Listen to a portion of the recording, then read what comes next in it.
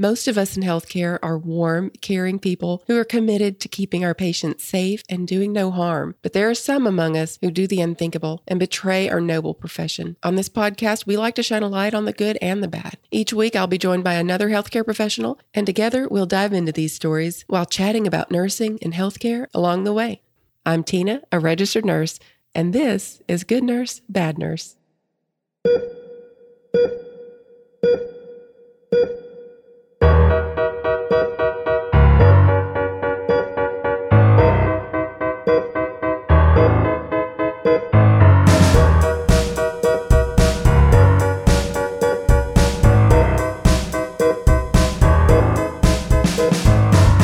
Hey everybody, this is Tina again, Good Nurse, Bad Nurse. Welcome back for another week of chatting about nursing and healthcare through the telling of true crime stories and other news stories. And FYI, for those of you who are new to this podcast, this is sort of a chit-chat podcast.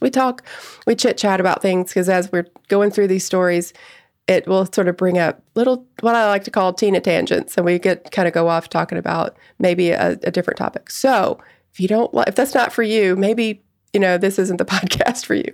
But that's just FYI, putting that out there for you. This week, I'm joined by a wonderful nurse who has accomplished so many amazing things in her career. She's absolutely fascinating to follow on social media, full of wisdom and insight, and that's just immeasurable. And I would like to welcome Ernice Williams, or as she is known on social media, in the social media world, Your Nurse Lawyer. Ernice, welcome to the show. Thank you. So excited to be here. After we get through the bad nurse story, we're going to feature you in the good nurse segment. And I'm so excited to get to tell our listeners. We have lots of nursing students that listen and new grads and all kinds of different various nurses that listen to this podcast who I know are fascinated, as I am, to hear you talk about transitioning from being a nurse to a lawyer and that whole world. I'm very excited to share. Are you thinking about going back to school to get a master's degree, maybe a family nurse practitioner degree? Well, it's so important to choose the right program. Samuel Merritt University's MSN FNP program has a 100% employment rate after 6 months. Unbelievable. And Samuel Merritt University has been kind enough to continue to sponsor our podcast, and they want us to let you know they're continuing to offer a $10,000 scholarship to anyone enrolled in their MSN, DNP, or family nurse practitioner programs. If you're interested in getting more information about these programs, you can visit them at smumsn.com. That's smumsn.com. And of course, we'll put that link on our website if you want to just go to goodnursebadnurse.com. I also wanted to remind you that if you're interested in travel nursing, to go to trustedhealth.com/good nurse and fill out a profile so you can see what kind of jobs are out there. And you can also see what they pay, the stipend, the hourly rate, all of that. I'm a travel nurse now with Trusted Health, and I absolutely love working for them. So go to trustedhealth.com, be sure and put /good nurse so that they'll know that we sent you there, and fill out a profile today. So this story is going to center on the stories of two families who are demanding transparency in healthcare practices, following the level of care that their loved ones received. Now, we're not trying to unfavorably portray any sort of healthcare professionals, especially nurse practitioners, because I totally believe in nurse practitioners and physician assistants and their roles, and I believe they do play a vital role. But what we're trying to do is just bring awareness to families' experiences and just generate discussion about this. So having said that, Betty Wattenberger was a 7-year-old girl who brought so much joy to her family. She was autistic and primarily nonverbal. So in 2019, she developed a fever and demonstrated other signs of being physically ill. So her pediatrician's office was unable to see her right away. So as a result, her family arranged for her to be seen at a pediatric urgent care center in Denton, Texas. So her parents were told that she had a strain of the flu, and she was released from their care. Now, according to the parents' account of events, healthcare professionals listened to her lungs and that they did not hear any sort of abnormalities. Her condition got worse overnight, and by the morning, she actually fell in the shower. Having already taken her to a provider and having her seen, I totally can understand why they would do this. Because if you have already taken your child and had them checked out by someone just the day before, I could see how you might dismiss an incident like this as just weakness associated with having been diagnosed with the flu. And so they tried to tend to her as best they could. So they laid her down to rest and returned to the room moments later and found her head hanging off the pillow and blood coming out of her mouth. So they rushed her to the nearest emergency room, but the doctors were unable to get her to breathe, and her heart stopped. So an autopsy revealed that she had sepsis and streptococcal pneumonia. So her father, Jeremy Wattenberger, explained that it was likely that Betty was in the early stages of sepsis while she was seen at the urgent care.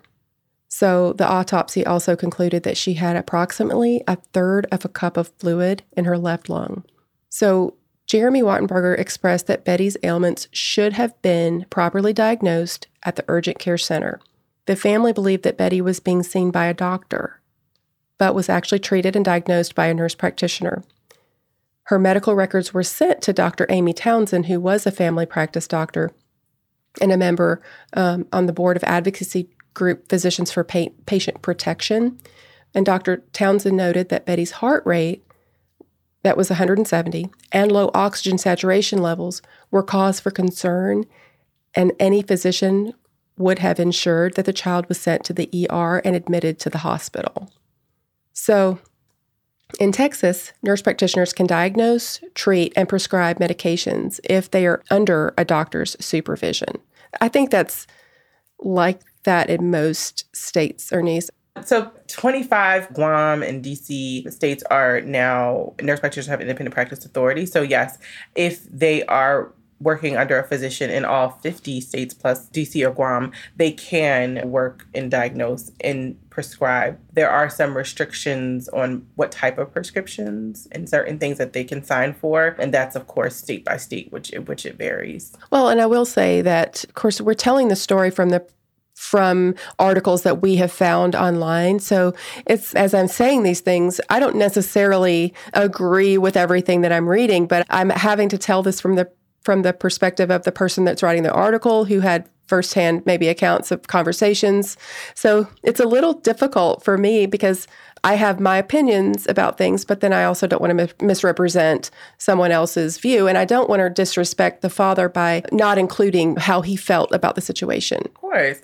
I think in any concern, when we're talking about patient complaints, patient concerns, patient outcomes, a patient's perspective has to be taken into account, because what happened with the practitioner and whatever was seen in that moment could completely vary from what the perception of the parent who is in distress, who is dealing with a child who has their own developmental issues as well as physical issues. And now they have this, all of a sudden, symptoms that they can't necessarily discuss or describe themselves, right? The child may not be able to express how they're feeling to make it make sense for the practitioner to have even deeper concern, or the family to have deeper concern. And so this is why it's important for patients and families to be empowered to continue to ask questions if they're not feeling like they're getting the care that they deserve, because they are the people who know themselves or their family members best. And we have to not give off the perception that we know everything, because we don't. And it's really important for patients and their families to say, okay, but what about this?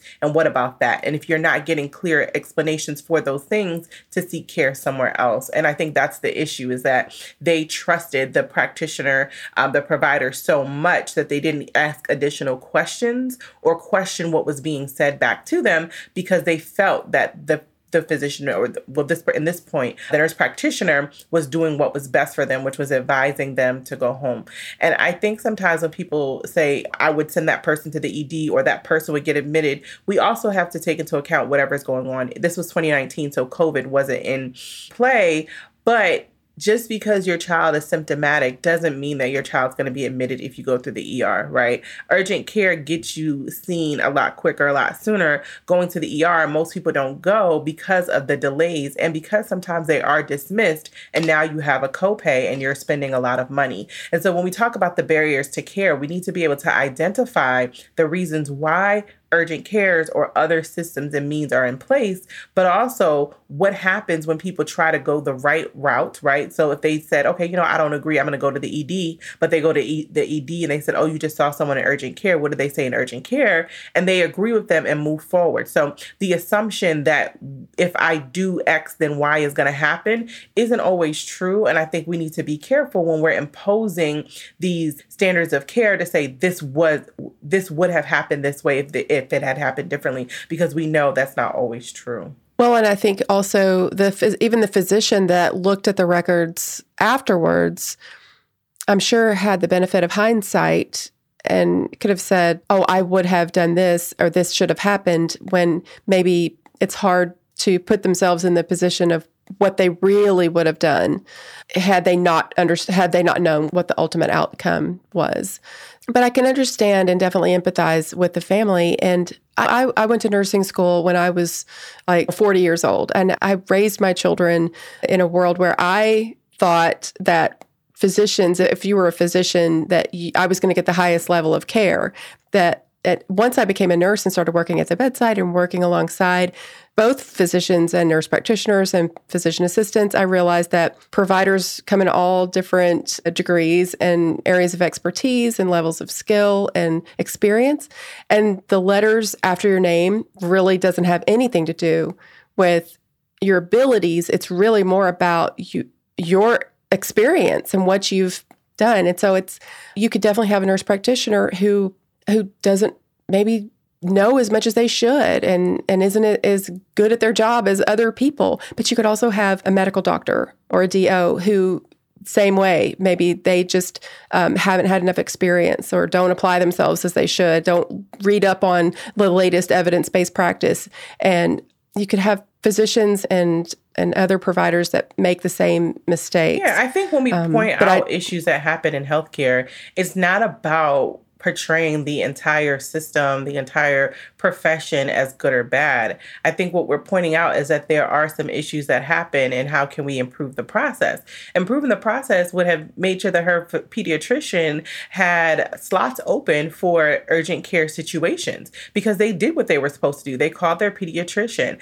Anytime I've ever had to call my pediatrician because my child was not behaving in the way that I thought was normal and I was concerned, they had a slot for me at either the same day or soon after. And so I'm really concerned that the fact that we are blaming the person who does not see that patient every single day, the person who essentially is just doing what they know based on the circumstances presented, which is appropriate, and may have not been as deeply concerned, right? Heart rate that high could also come from someone being restless, for someone being very nervous and anxious. Being in a healthcare system with autism can be anxiety inducing for some children. Understandably, of course, maybe the vitals probably should have been taken a few different times. They should have probably waited and maybe taken it 3 times to see if the heart rate was going to come down. There's so many different things and so many different scenarios that we can take into consideration. I think that discussing patient care issues, malpractice concerns, isn't one that is a reflection of everyone in the profession, but it's truly an ability for us to decide how we can become better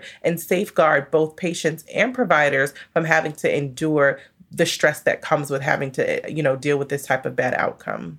Yeah, absolutely. The fact that there was no actual doctor that was required to be on site was particularly concerning to the family, and they believed that Texas law should be amended to require constant on-site supervision by a doctor. So they actually filed medical malpractice lawsuit against the Pediatric Urgent Care Center for alleged misdiagnosis and gross negligence. And so the defendant's legal team denied, of course, the allegations. And in a release statement, they indicated that, quote, appropriate care was provided and Betty's death was caused by, quote, pre-existing health conditions. So first of all, this is obviously a horribly, horribly tragic story. And my heart goes out to the parents of this child. What happened to her was awful, and I in no way want to minimize the pain and anguish suffered by Betty or her family. But this episode is also about shining a light on the subjects of nurse practitioners and their scope of practice. So the fact is, for every tragic situation we can find like this where an NP made a mistake or even was negligent, we can find countless others who are well respected among their physician colleagues and have excellent reputations and patient outcomes. In fact, research actually shows that nurse practitioners can provide about 90% of primary care services commonly provided by physicians with at least comparable outcomes and at a lower cost. And I think that we have to take into consideration that the reason that the position of a nurse practitioner was created was to help fill that gap, was to help fill the gap of a more skilled nurse, but of someone who is not trained as long as a physician to care for the community, right? That's what they're here for. That's what they're trained to do, is to provide the care in places that it doesn't exist or there's a lack thereof. And even in places where there are tons of physician offices and tons of nurse practitioners, many of them are so booked up that you can barely get in to actually get a new patient appointment for some of them. And so I think that we shouldn't be concerned about discussing these problems. I think that I'm the kind of person like, let's bring it all out. Let's talk about these things. Let's decide how we're going to move forward and bring about best practices, because that's what physicians do, right? We forget that physicians talk about their malpractice cases at conferences. They bring these things to the light and they make the adjustments that they need to make to ensure that it doesn't happen again. But in reality, 93 to 94% of all malpractice cases comes from physicians, and it really doesn't come from acute care. It comes from specialty care. So ortho, neuro, a lot of surgical cases, a lot of surgeons end up in malpractice suits because of the care. Of course, labor and delivery, OBGYNs, and things of that nature as well. And so I want people to be cautious in their practice, but I also want you to be confident in your practice, because what you do is important. And if we say, you know what, nurse practitioners aren't great and we should get rid of them,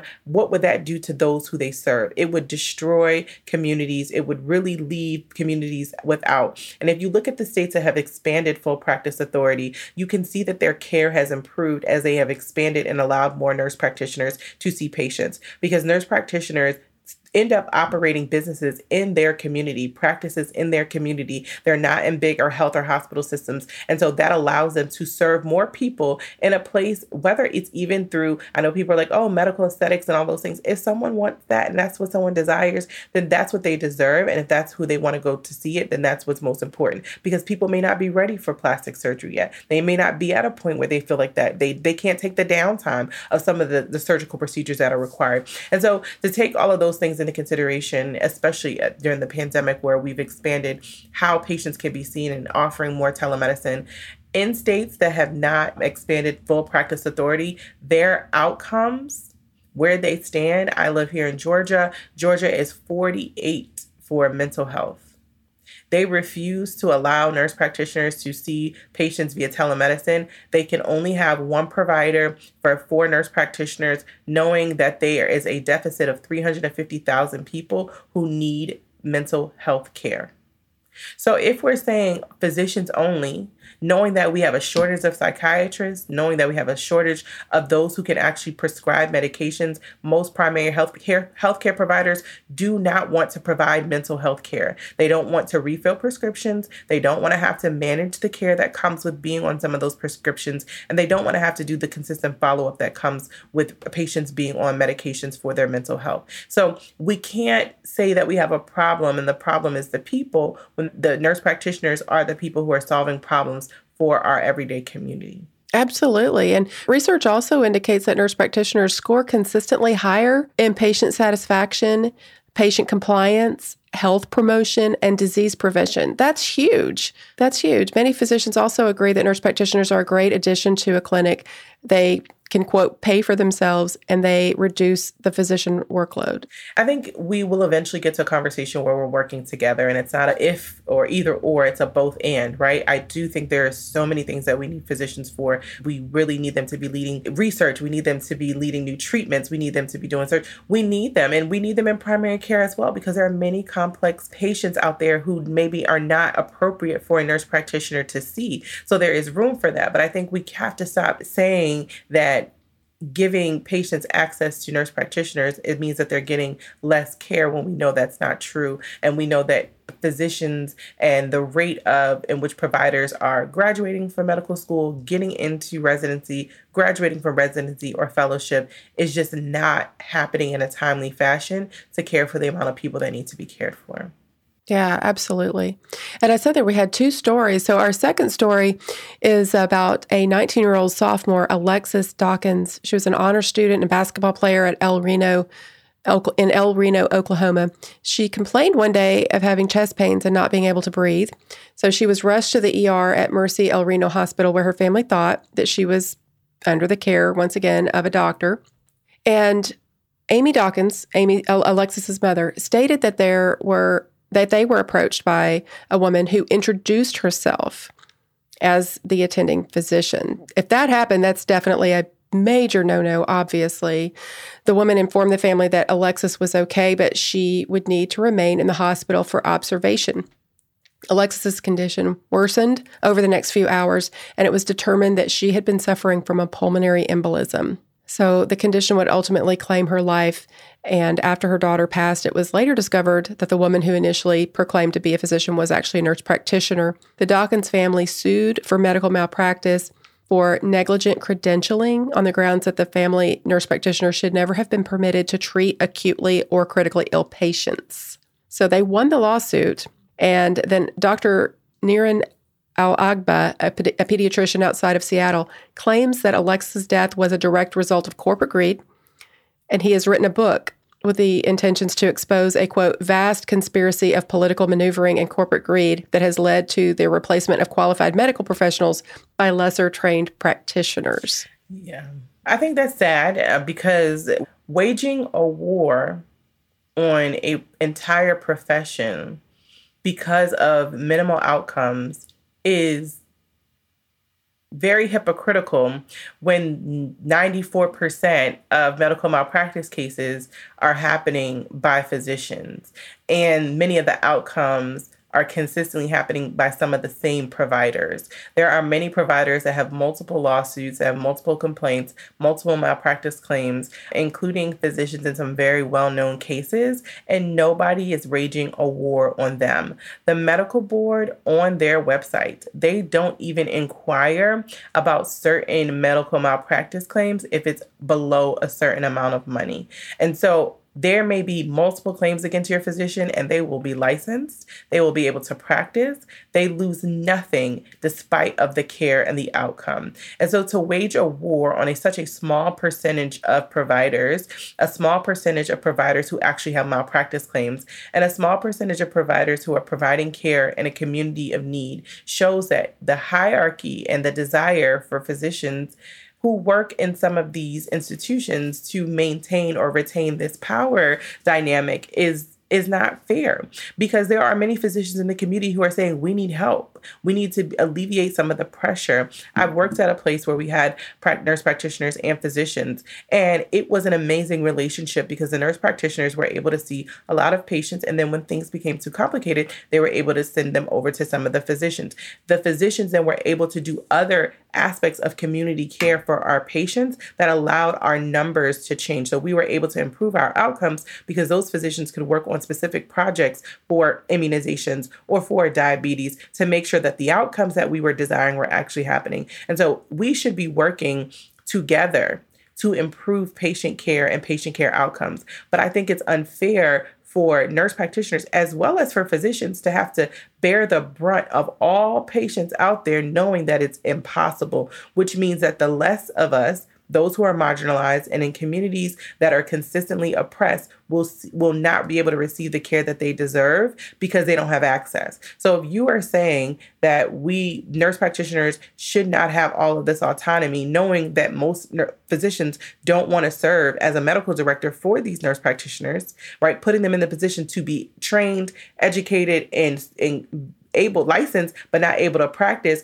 is just an unfair perspective for him to take. And I really am disappointed that so many physicians have such a strong stance on this, knowing that the physicians that are out here actually doing the work in the community cannot do it alone. And they can't simply take on more just because you don't want nurse practitioners to be able to practice this way.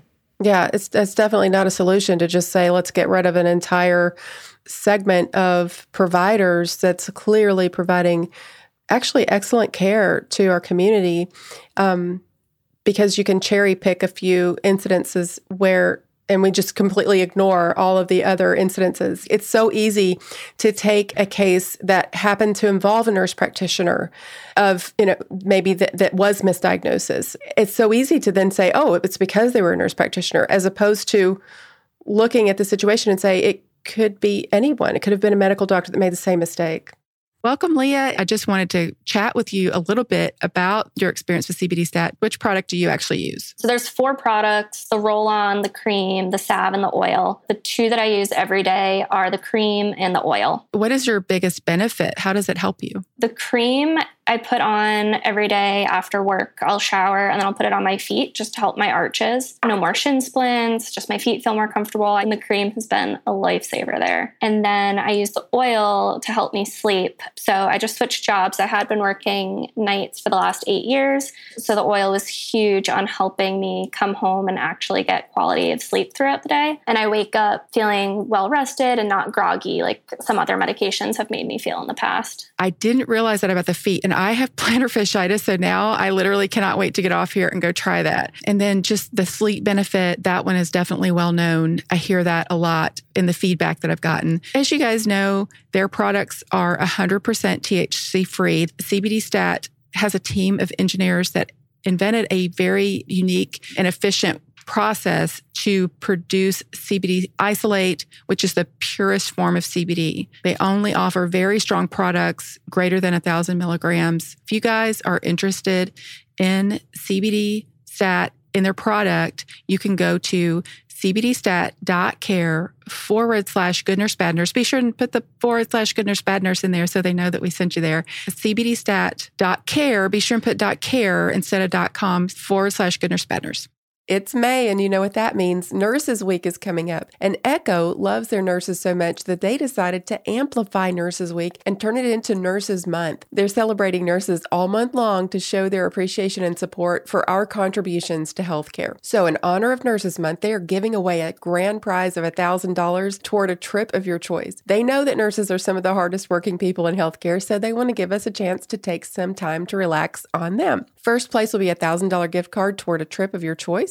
Second place is a $500 gift card towards a flight of your choice. Third through fifth place will be $50 SpaFinder.com gift cards. Submitters can also mention @EchoHealth and #AmplifyNurses in an Instagram post for a chance to win instant prizes throughout the month of May. Winners are going to be announced June 6th, 2022. You can submit to the sweepstakes at EchoHealth.com/campaign/sweepstakes. You know, the amplification of Echo Core is something I've come to rely on every day that I work at the bedside. With 40 times amplification and active noise cancellation, the 3M Littman Core digital stethoscope is becoming the go-to stethoscope for nurses all over the country. So go to echohealth.com/campaign/sweepstakes. That's echohealth.com/campaign/sweepstakes. Well, his concern is that nurse practitioners might not have the full scope of training that physicians receive, but they're ultimately performing the same job as physicians. And he said that a key difference between the two positions is the amount of clinical training hours.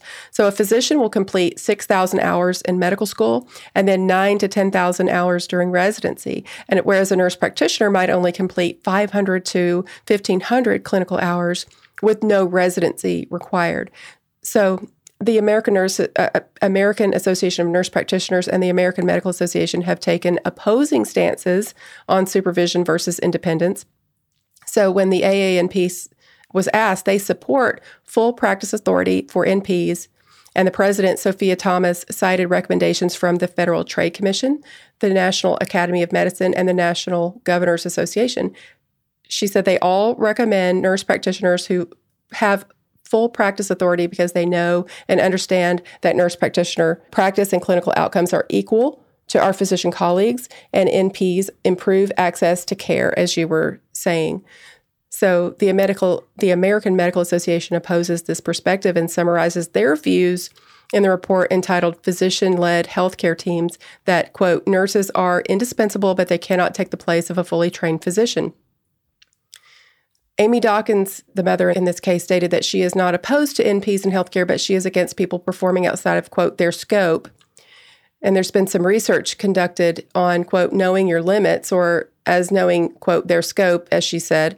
And nurse practitioner independence. So the physicians that participated in this case study were overall supportive and comfortable with high levels of nurse practitioner independence. Nurse practitioners had positive opinions on the level of independence granted, but also valued the option of having a physician close by to consult as needed, as you were talking about. So while most physicians did agree that on having a physician accessible to ensure patient safety and perceived gaps in nurse practitioner training, the definition of supervised varied.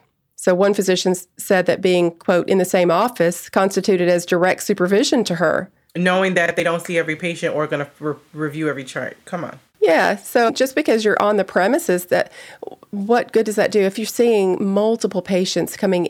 We've all seen these urgent care clinics, and they're full of patients, and they're trying to fit more in because people are calling desperately needing to get in. And so if you have nurse practitioners and then one physician on site, do you honestly think that one physician is going to be able to look at every single case? It doesn't make sense. Yeah. I do feel that as a practice and as a profession, we should put some standards in place to ensure and to make, not to say make other people feel comfortable, but to just solidify the process. And I think that going through nursing school, what makes you a nurse isn't the fact that you just attended, but that you go through the process, which is nursing school, and then you go and you take your NCLEX, but you look at the different types of nurses, and if you see nurses who had a strong residency program and nurses who didn't, and I'm talking about after they received the job and now they're just working, and learning more, there is a huge gap.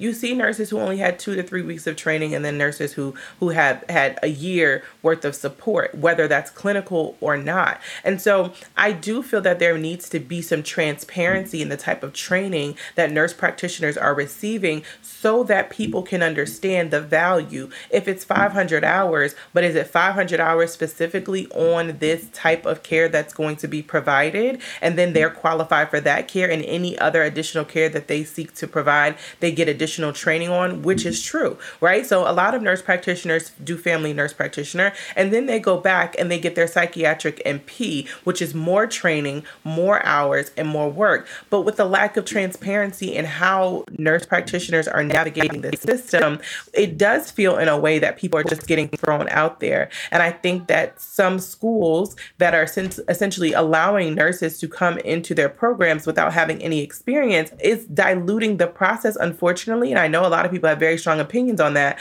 but it is because as a nurse, if your next level is to become a nurse practitioner, you should be doing that based on the experience that you have, not just based on your credentials. And so people can feel how they want about that, and they can say, hey, I went straight through and I'm a great practitioner. I do think that's fine. But if we're trying to actually uplift the profession, which we've been trying to do for so long, which is the purpose of it, right? Gaining access to the DNP programs that were created a few, maybe like 20 years ago, less than that. I've been a nurse for 14 years and the DNP was very new when I was a new nurse. The purpose of that was to uplift the profession so that we could prove that the value that we were offering equates to the care that we're providing and the outcomes that we desire.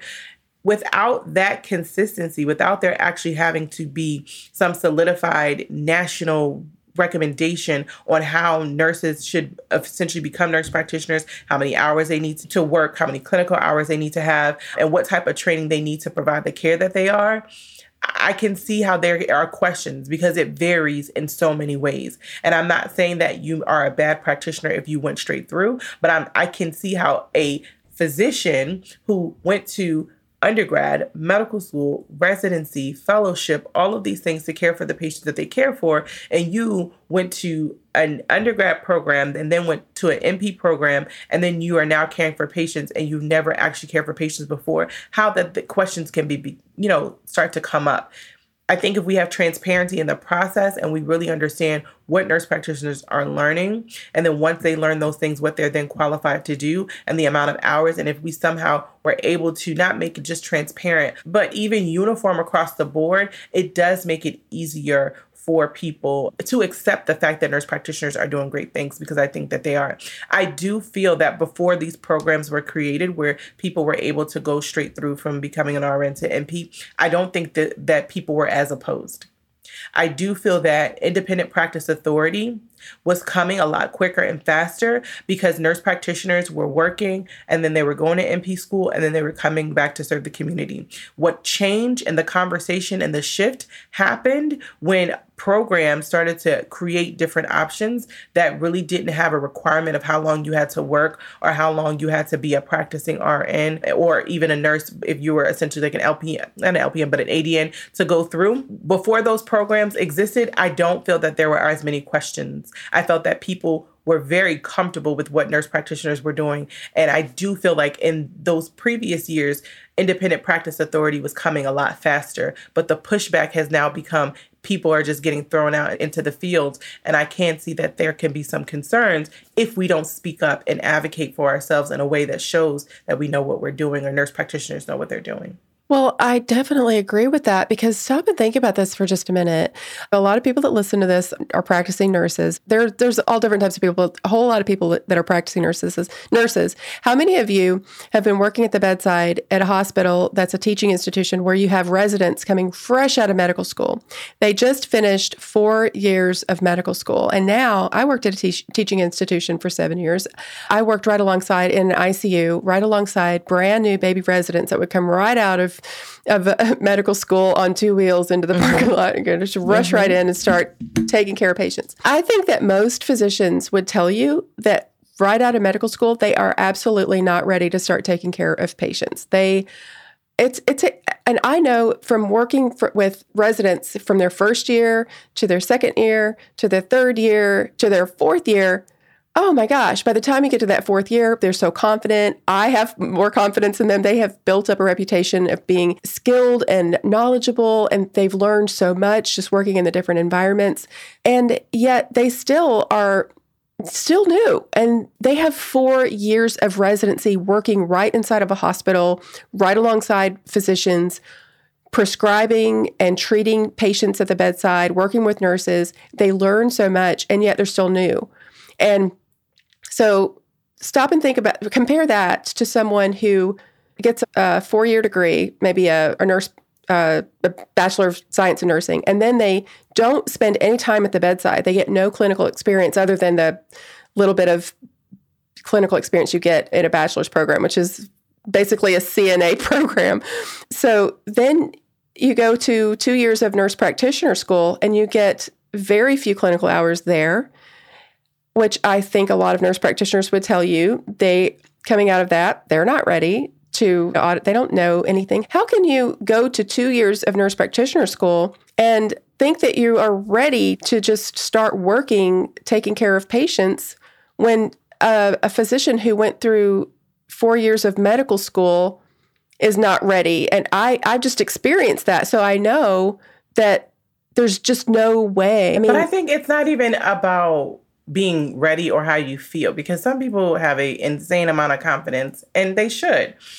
But I also think that people forget about the relationships that come with working over time. So of all the places that I've worked, there are still people who I have relationships with. If I needed a surgery and I needed to get on someone's schedule because I was struggling, I could pick up the phone and call quite a few nurses that I used to work with in the OR and get the help that I need. If I was in a situation where I needed advice on hospice, I've worked for many hospice companies, I can make some phone calls and get some information that I need. We forget the relationships and the information that we learn as nurses. I think I worked in the OR. I worked alongside surgeons who were amazing teachers.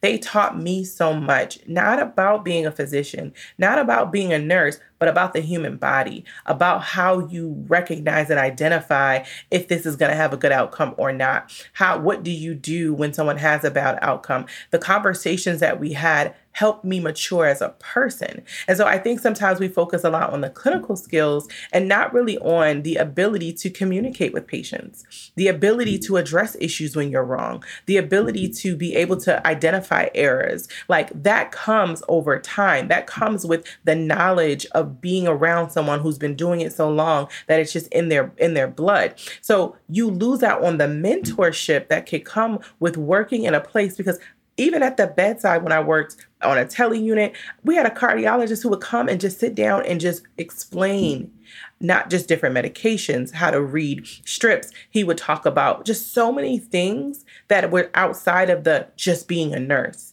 And to me, the nurses and nurse practitioners who have that type of experience, they talk differently, they think differently, because you're not operating just from a knowledge perspective when it comes to the skills that you gained as a student. You actually have real life practical experiences so that you can understand the nuances of what is happening in someone's life. Because we always think that being the best practitioner comes with time, but being the best practitioner comes with communication. And if you have not practiced how to communicate with CNAs, with other nurses, with other medical providers, you may find it more difficult to get the information that you need so that you can make the best decisions. I think 99% of people, they'll be fine. They'll figure it out over time. They will get better. But if you really, truly want to be the best, sometimes you need to stop and think about what makes you better, right? I've been a lawyer for 7 years. I didn't want to work on my own because I felt that I needed a lawyer behind me to tell me what to do. A lot of lawyers are coming out and have to start our own practice because we're having a hard time finding jobs. And even in that, are people saying, do I really want to stand up and do a criminal defense against a seasoned prosecutor as a new lawyer? Most people don't. And that's why people work under someone to get that support. And so as much as I love nursing, I understand the correlation because we're seeing the same thing in the legal world where people are getting thrown out to have to care, right, for their clients and essentially have their lives in their hands without the support. So we're saying less school and more, we want more clinical hours. We want more hours to actually do the work, to practice the things that we're going to do in the real world with the support of someone so that we have that mentorship instead of saying sitting in front of a book and actually sitting in front of a computer is going to teach me how to be the best litigator out there, which isn't true. And so I don't think that we have to even pinpoint this just on nurses and nurse practitioners. I think that there's a lot of people, a lot of industries that are coming into this world where people are being pushed out to make big real world decisions, and they're not getting the opportunity to work under people who have the wisdom to help them navigate some of the potential challenges. And so for people, you make the decision that is best for you. If you feel like you want to go from RN straight through MP and be independent, and because you're in an independent practice authority state, that's fine. As a lawyer, I'm always going to tell you, understand your risk, understand your liabilities, understand how you mitigate your risk, and understand how you mitigate your liabilities. Never put yourself in a position where people can throw something against you where they say, okay, now they're going to look back at your career, look back at your background for every decision that you've made because you decided this is how you wanted to go. Be comfortable with that. But you can be that, say you go straight through, but now you're getting a lot of additional training. Be transparent in the process because there are some physicians who go to school, they get the training, and they may do whatever they need to do just to renew their license, but they're not actually invested in learning more and doing more. Most of them, why they have bad outcomes isn't because they're bad practitioners. It's because they have bad communication. It's because they have bad bedside manner. And so I think that nurses are great at a lot of things. And I think that we need to be able to speak to that, but we want to also make sure that we're being clear on how we're being trained to be able to care for people's lives, right? It's easy to say that you're taking care of someone, but you want to make sure that the outcome that you're having is the outcome that's desired. When I worked at a FQHC, there were times where we were not doing well on our quality metrics, but I had to explain to my staff, a quality metric is a number given to us by the government. But the actual outcome on the other side is someone's life is getting better. Someone's hemoglobin A1C being tested appropriately as required, and it going down means that they are now having more control over their health and less likely to end up in the hospital. So the way we view things may be from the perspective of check boxes, like, okay, I've done these things, but we really have to look at the outcomes. Who deserves the best care? Everybody. And how do we make sure that that people get the best care, that they have access to people who are well trained and prepared to see the things that they're going to see in their communities? And so I know this probably will be very controversial. I am a huge supporter of nurse practitioners working in independent practice authority states. I am advocating here in Georgia for nurse practitioners to get independent practice because I think that is something that our community deserves. But I also want us to be cautious of how we're navigating this space by arguing back by saying, no, we're all well trained. That may not be fully true. Let's speak to what we do and what we've done, but also how we can become better as practitioners as well. Yes, absolutely. And I also have advocated in my state of Tennessee to my legislators about allowing nurse practitioners to have full practice authority in this state because I believe in it as well. I do believe that there should be some mandated clinical hours that are required, and that way it's just something that is, we know, we have confidence that they have full practice authority and they've got the clinical hours and the mentorships, as you were talking about, to back it up. So we can have full confidence in them. I know people will feel how they will feel about this conversation. And I think that's okay. I think that it's a nuanced thing. There's no one way that we are going to convince people that we deserve to be in this space. But I do want us to really identify when that shift began to happen and how fast many states were crossing the independent practice authority line, and now a lot of resistance that we're receiving, and how we can kind of counteract that by just being more transparent and clear about the process of how we're creating practitioners to serve in the community and care for these patients. Well, this has just been a really fascinating bad nurse story. I've just really enjoyed this conversation. It's been one that I've really wanted to talk about for a while now. And I feel like this was the perfect opportunity to sort of bring up the kind of the dirty side of it, bad things happen. I say that all the time in this podcast. That's why it's called Good Nurse, Bad Nurse. We like to, I say, shine a light in the darkness, talk about it. We don't like to bury a head in the sand and pretend like bad things don't happen. Let's talk about it, get it out there, and talk about how we can make things better. With graduation season already in motion, now is the time to plan for the next steps in your career. When I began my career, I remember feeling so vulnerable. That's why I recommend checking out the nurse residency program with HCA Healthcare. HCA Healthcare's year-long nurse residency program is tailored to support newly graduated nurses and ease that first-year anxiety. With benefits like continued education, including state-of-the-art simulation training, student loan assistance and tuition reimbursement, endless career growth opportunities, and more. Plus, HCA Healthcare gives you the opportunity to advance your career in one of the largest healthcare systems in the country, and you'll have support from a community of caring, experienced nurses and fellow nurse residents. Don't wait. Students who are preparing to graduate and recent grads are eligible to apply to the nurse residency program at HCA Healthcare. Learn more today at careers.hcahealthcare.com/residency. Again, that's careers.hcahealthcare.com/residency. HCA Healthcare, an equal opportunity employer. Did you know that you don't have to go all across the country to be a travel nurse? You certainly can, but you don't have to. I literally took an assignment that's an hour and a half away from my house, and I love it. I can stay in a hotel room if I want, or I can drive back home. So it's the best of both worlds for me. For my next assignment, we're going to get a cabin in the mountains that's about 2 hours from our house, so it'll really be like a little getaway. Also, one of my really good friends is going with me so we can share expenses. You guys, even if you're just a little curious about travel nursing, go to trustedhealth.com/good nurse and fill out a profile so you can see what kind of jobs are out there and what they pay. Go to trustedhealth.com/good nurse and fill out a profile.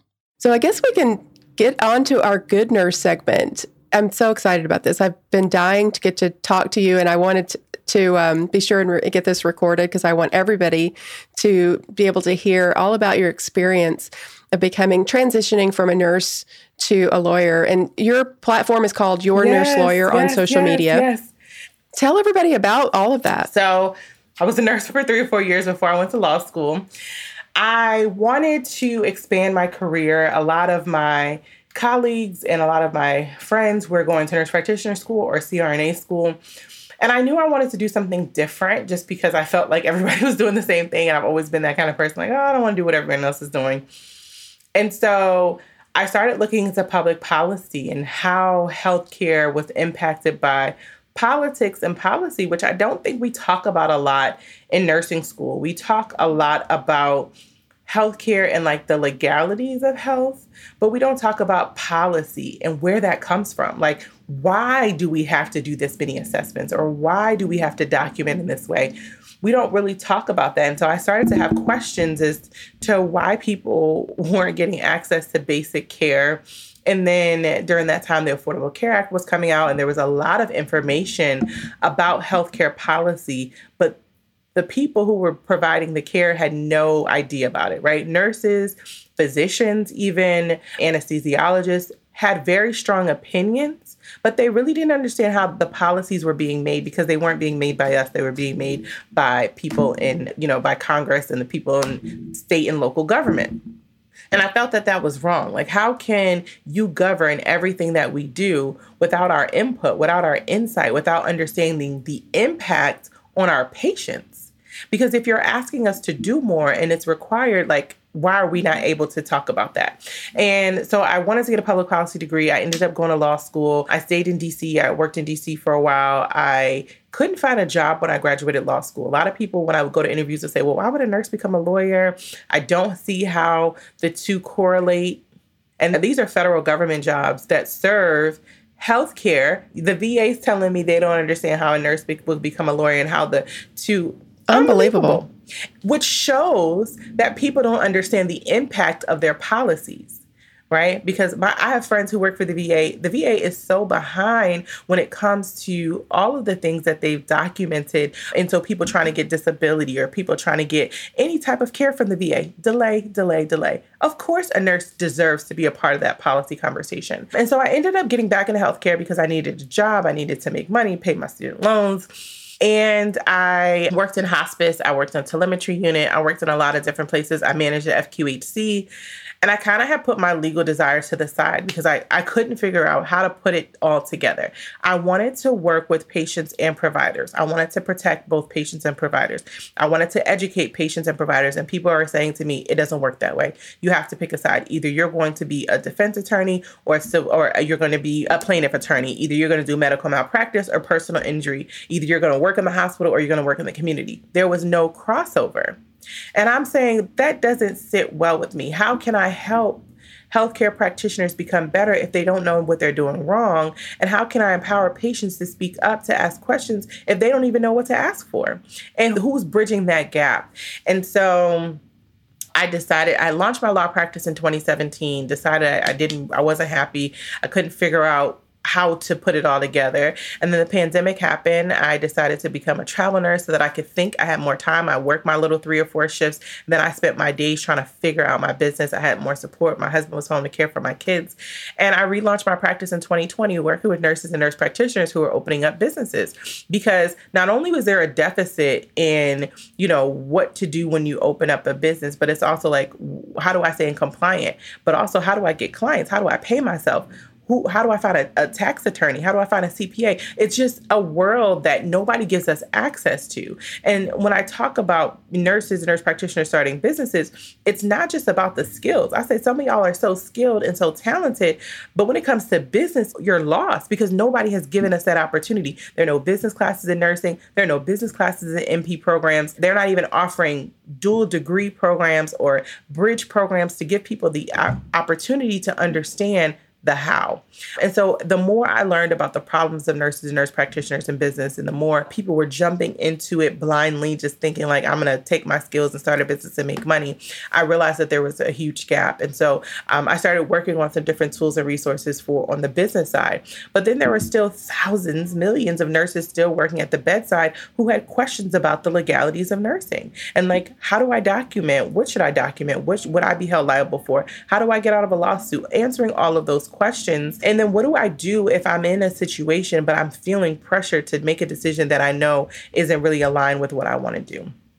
And so I did dozens of webinars, built out a couple of courses. So I have a course called The Healthcare Provider's Guide to Mitigating Malpractice. And it speaks to all practitioners. It's not just for nurses or nurse practitioners, but of course, everything I do, I create with nurses and nurse practitioners in mind. But it talks about the different ways in which you navigate the legal aspects of healthcare. Because nobody is telling us when you get named in a lawsuit, how do you leverage your way out? What is the leverage? How do you ask the right questions to the insurance company? What questions should you ask the insurance company? Who else should you be able to speak to? Who should you trust in the situation? Who should you give away information to? And then when should you not? And so I ran into a lot of people, and mostly nurse practitioners, who had gotten to a situation where they weren't the primary care provider, but they were a part of the team, and somehow their name got into a lawsuit and they weren't able to get it out. And now their name has, been reported, and they had to deal with that. And they were like, now what? Right? What happens after that? Nobody talks about the emotional toll that comes with being named in a lawsuit when you are a good provider,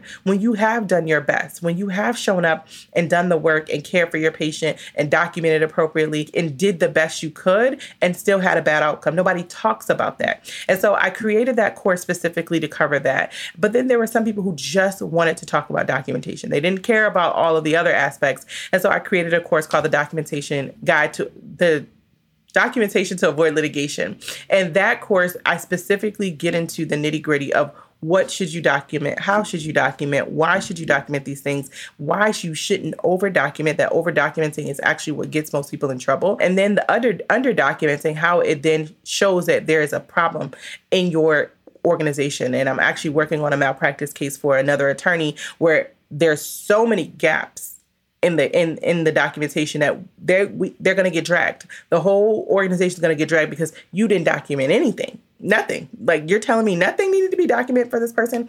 And how do you balance that? Because you have people who are old school who are saying document everything, and you're documenting everything. And then you have people who are new school who are like, well, I don't have time for that. But there's a middle. There is a balance that allows you to be a good practitioner to care for your patient, but to also document the care you're providing. And then people wanted more tangible resources. Like, okay, can I get some examples?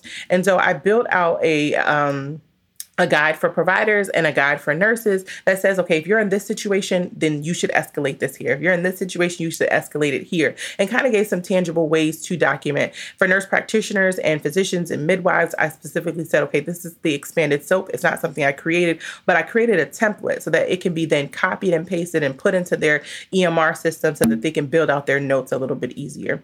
And so all of the digital courses that I've created for those at the bedside were simply answering questions that I received consistently that I can't answer 1,000 questions in my DMs every single day about the same topics over and over. And so it's, for some people, the cost is, I think one of my highest costs is at $247 and the lowest is at like $66. And so I know the cost may be prohibitive for some, but it's valuable to know what you know and to be confident in what you know, because when somebody comes up and says, oh no, can you document this? You can say to yourself, I know that's not right. And I know why that's not right. And I know why I'm not going to do that. And so that's kind of how I also serve and take care of my nurses and nurse practitioners who are still working in direct patient care, because there's so many more of us there than there are in business. But then there's this burgeoning and blooming business side of healthcare for small business owners who are nurses and nurse practitioners that is just growing astronomically. And I believe that nurses are amazing. Nurse practitioners are amazing business owners because we can communicate. Business is all about communications, about systems thinking, and about how building out a business that fits your life and your lifestyle. We have so many times been put into situations where we got to work 12 hours, we got to work 3 days, you have all of these requirements. But when you build a business, you don't need to put that same pressure on yourself. And so now I've taught all of my clients, over 50, 60 clients, and hundreds of people who I've consulted with, and thousands of people who I've taught webinars to, about building a sustainable and profitable business that you love. It really goes against the grain of everything that it is to be a nurse. It talks about not the patient, but you first. We talk about your desires and what is most important to you and the impact and change that you want to have on your community or on whatever type of business that you are starting. And I teach you how to create a system that allows you to build the momentum to then generate the revenue, leverage more opportunities, and then, just create the life that you love. And so I have what's called the Healthcare Business Starter Kit for those who are serving patients in the medical aesthetics world, primary care, and even therapists have now gotten into this world. So I have a lot of therapy clients as well, which gives them all the compliance tools that you need. If you're going to be investigated by the Department of Health or the pharmacy board or the medical board or even the board of nursing, you want to have all your ducks in a row, because if they ask you for something, you have less than 2 weeks to get it to them. And if you have to hire a lawyer is going to charge you a lot of money. And so people get access to all of the compliance tools that they need. It's the foundation. I tell people it's the floor, not the ceiling. This is the beginning of your business where you start off building and growing, but many business owners who have been in business for years don't even have the basic elements of compliance.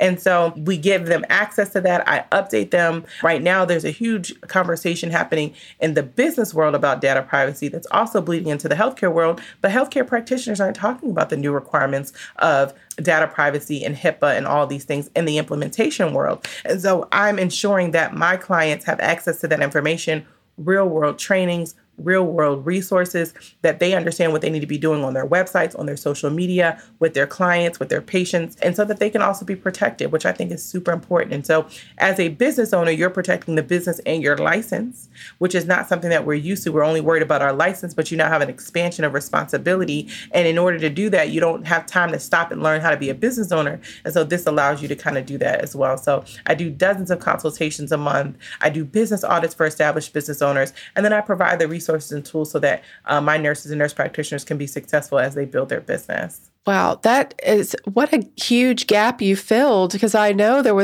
I've never heard of anything like that. The years that I've been on social media following different types of nurse businesses and the years that I've been a nurse, I've never heard of anything like this. And yet I see all these nurses on social media that I'm so impressed with starting these businesses. Lots of different, like you mentioned, nurse aesthetics and all of the different types of things that nurses are getting into. So exciting. Even coaching and therapy, like you were saying. So what a huge gap that you've been able to fill with this. So valuable. I really appreciate you stepping up to provide the service to people. You're such a great educator and so good at explaining things in a nice, way that just makes perfect sense. And hopefully people listening to this, I know there's probably lots of nurses that listen to this that are wanting to go into business. It's probably very overwhelming. So this is a great opportunity for you guys to look up Your Nurse Lawyer, look up your Ernice Williams, and go. What is your website for them to be able to get access? Yeah, it's ErniceWilliams.com. I am on all social media platforms. I have a YouTube page that has like little tidbits about business as well. If you're just trying to figure it out, you just kind of say, okay, what else do I need to know? And it gives you those resources and tools as well. I have so much free information out there. So for those of you who aren't ready to commit to the process or to ready to hire someone, there's a lot of good information that's not going to lead you, astray. That's going to say, okay, this is what you need. These are the basics. And when you're ready and need some support, here, this is how I can help you. Wonderful. You guys definitely need to check that out. I really appreciate you coming on the podcast and helping me navigate through this conversation about nurse practitioners, and then just educating our listeners that are maybe thinking about going into business, and even just not even just going into business. I mean, just documenting what we talked about, documenting how important that is just as a bedside nurse to understand about documenting what you need to document, not over documenting and giving lawyers something to grab onto. I think one of the things I really want nurses to take away, whether in business or still in direct patient care, is confidence. Many of us lack confidence because we're just so used to being pulled in so many different directions and starting over by changing specialties. It's like we're constantly having to rebuild our confidence over time. And then it's like, everybody doesn't want to stay at the bedside for a decade or 15 or 20 years. And so it talks about how do you build your confidence when you want to become the best you? And it has nothing to do with just being a nurse. And it has a lot to do with doing that inner work of figuring out what you're good at and doing more of that, and then finding the support of the things that you're not really good at. I really encourage you guys to check out some of the resources and tools. I have a free ebook that talks about my transition from being a nurse to not just being a lawyer, but to take that into starting a business. And it gives you that insight of like, how do you do it? You don't just wake up one day and say, this is what I want to do. It's the steps that you need to take, the people that you hire, the courses you invest in, and things like that, which I think is super important so that people aren't wasting their time and money on things that aren't going to get them to the next level. So, and you can find her at Your Nurse Lawyer on social media, and ErniceWilliams.com, and that's IRNISE Williams.com. Yes. So thank you so much for having me. This was such a powerful conversation. I really hope that we as a profession can continue to grow and expand who we are and what we do. And I think that that's going to be happening a lot more and more years to come with our advocacy and your advocacy and opening up these spaces to have these difficult conversations. Well, thank you for being here. I appreciate you. I love to be able to show our listeners all different types of nurses that are out there, the different things you can do with your degree and the different avenues that you can go down with your nursing career. Yes. Well, thank you so much. And you guys know you can find me at goodnursebadnurse.com. You can follow me on social media. I'm getting so much better at the social media thing. When I first started, I'd be like, you can follow me on social media, but I would barely be on there. So now I'm actually being active. I'm putting our videos, little clips of our videos on there, and I'm doing a lot more speaking engagements, starting to put those things out there for people to see. So follow me on social media, Good Nurse Bad Nurse on Facebook, and you can that we have a Facebook page, Good Nurse, Bad Nurse. We're on Instagram. We're on TikTok. Oh my goodness. At my age, I'm on TikTok. It's a lot of information out there, and that's where people are going to find it. So we got to show up wherever they are. I love it. Yeah, absolutely. Absolutely. And you can email me if you'd like at tina@goodnursebadnurse.com. You guys know I love to hear from you. Send me your stories. Give me your feedback. I love hearing from all of you. And I also want to remind you that even if you're a bad girl or a bad boy, be a good nurse.